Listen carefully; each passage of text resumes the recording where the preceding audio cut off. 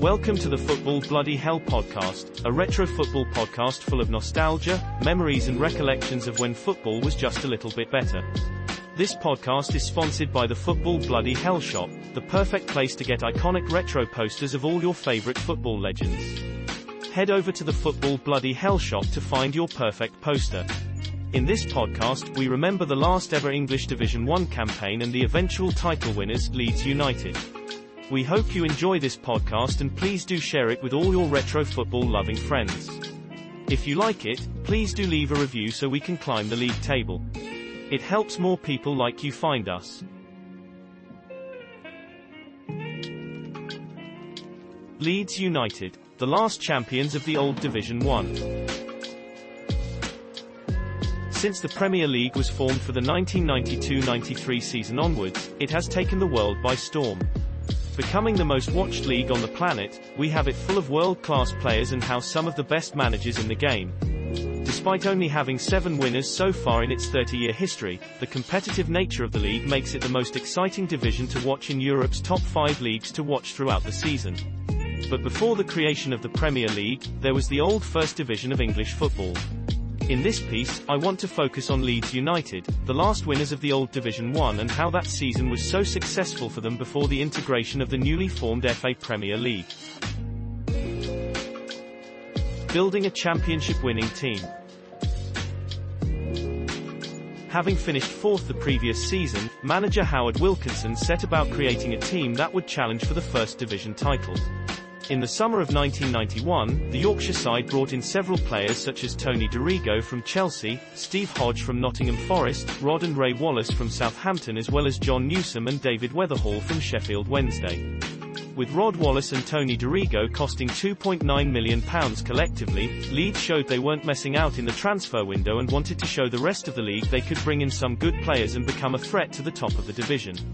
The club would also bring in a certain Eric Cantona from Nîmes for £900,000 halfway through the season, a player who, although Leeds wouldn't realise at the time, would become a legend of the Premier League, only it would be for the United of Manchester. Having let several players go in the summer, whether through retirement or being moved on to other clubs, their replacements would be more adequate to fill in the gaps and provide the quality necessary to win the title. Stubborn defences and scoring vital goals. Wilkinson's men started the season quite well and went unbeaten in their opening 10 games with 5 wins and 5 draws, including 3-0 and 4-0 wins against Manchester City and Southampton respectively. They proved they had the quality in attack with Gary Speed and Gordon Strachan able to dismantle the opposition defence. The other 3 wins throughout their early unbeaten run included 1-0 wins against Nottingham Forest, Chelsea and Liverpool. Having picked up 3 clean sheets in those victories, they showed their stubbornness in defence and also proved they could hold on to a lead, regardless of how slender it was, to secure all 3 points.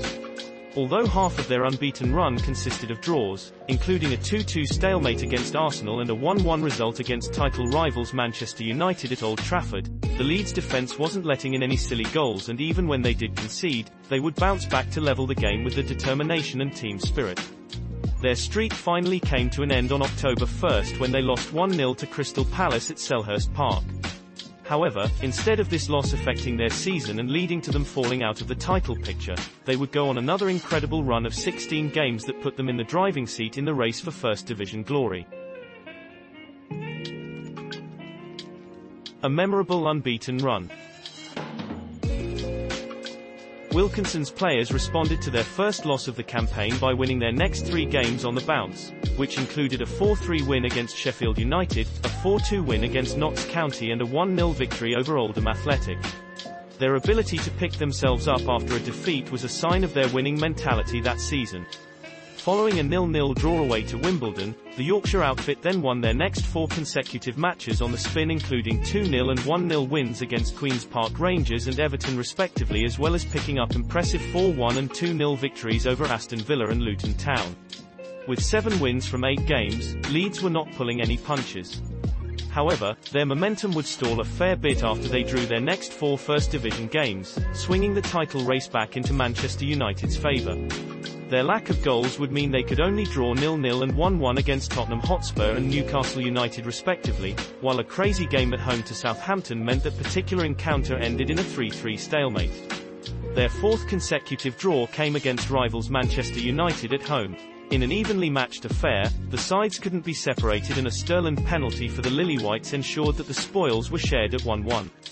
Drawing 4 consecutive games meant that the two United teams often swapped places at the top of the table as they each looked to take any advantage they could compete against one another throughout that particular stage of the season. To combat their mini-winless run, Wilkinson's men then won 3 of their next 4 matches, scoring 13 goals and only conceding 3. These victories included a convincing 3-1 away win against West Ham, a 6-1 demolition over Sheffield Wednesday at Hillsborough as well as a convincing 3-0 win against Notts County. Their unbeaten run of 16 matches finally came to an end on February 8, 1992 when they lost 2-0 away to Oldham Athletic. During that period of the season, there were only 2 real contenders for the title in the two United clubs of Manchester and Leeds.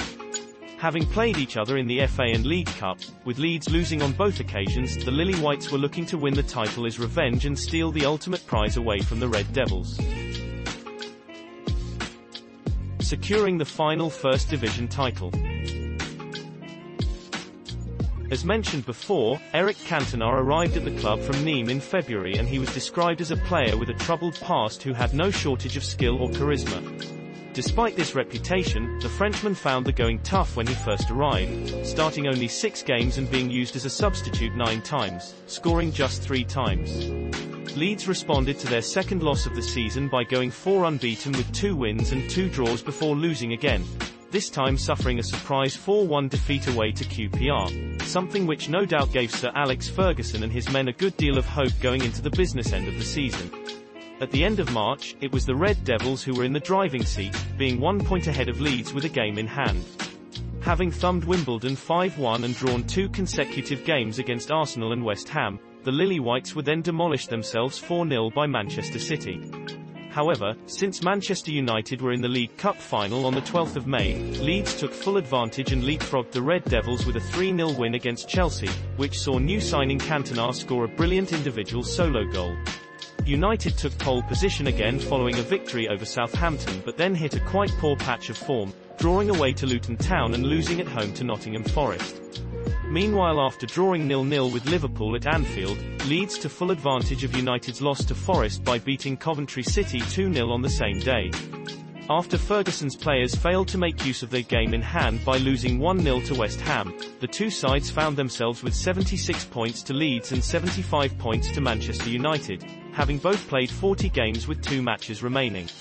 On the penultimate weekend of the season, Leeds faced fellow Yorkshire outfit Sheffield United at Bramall Lane, whilst Man United took on Liverpool at Anfield. The game at Yorkshire was end-to-end, with both Leeds and the Blades scoring twice to make the score 2-2 with 15 minutes to play. Meanwhile, at Anfield, Liverpool were winning 2-0 and United fans prayed that the result at Bramall Lane stayed as it was. But with 13 minutes left, Brian Gale's own goal sent the travelling Leeds fans into raptures in the away end. With the score at 3-2, that would send the Lily-Whites 4 points clear with 1 game of the season remaining, which would be enough to crown Leeds United champions of England. Manchester United fans hoped for a late equaliser at Bramall Lane, but Leeds held on to the win and secured a thrilling First Division title in what was an epic title race of the 1991-92 season. There was still 1 game to go, won 1-0 against Norwich, but Leeds had completed their job a week earlier. Their title rivals, Manchester United, had simply run out of steam towards the end of the season. But their time would come very soon. As for Leeds, they failed to defend their title in 1992-93 and finished a very poor 17th in the first Premier League season. This achievement would be very historic for Leeds as they secured the last Old Division title before the season of the new FA Premier League. The club would never achieve this feat again and would ultimately get relegated in 2004, spending 16 years in the wilderness before finally getting promoted back into the Premier League in 2020.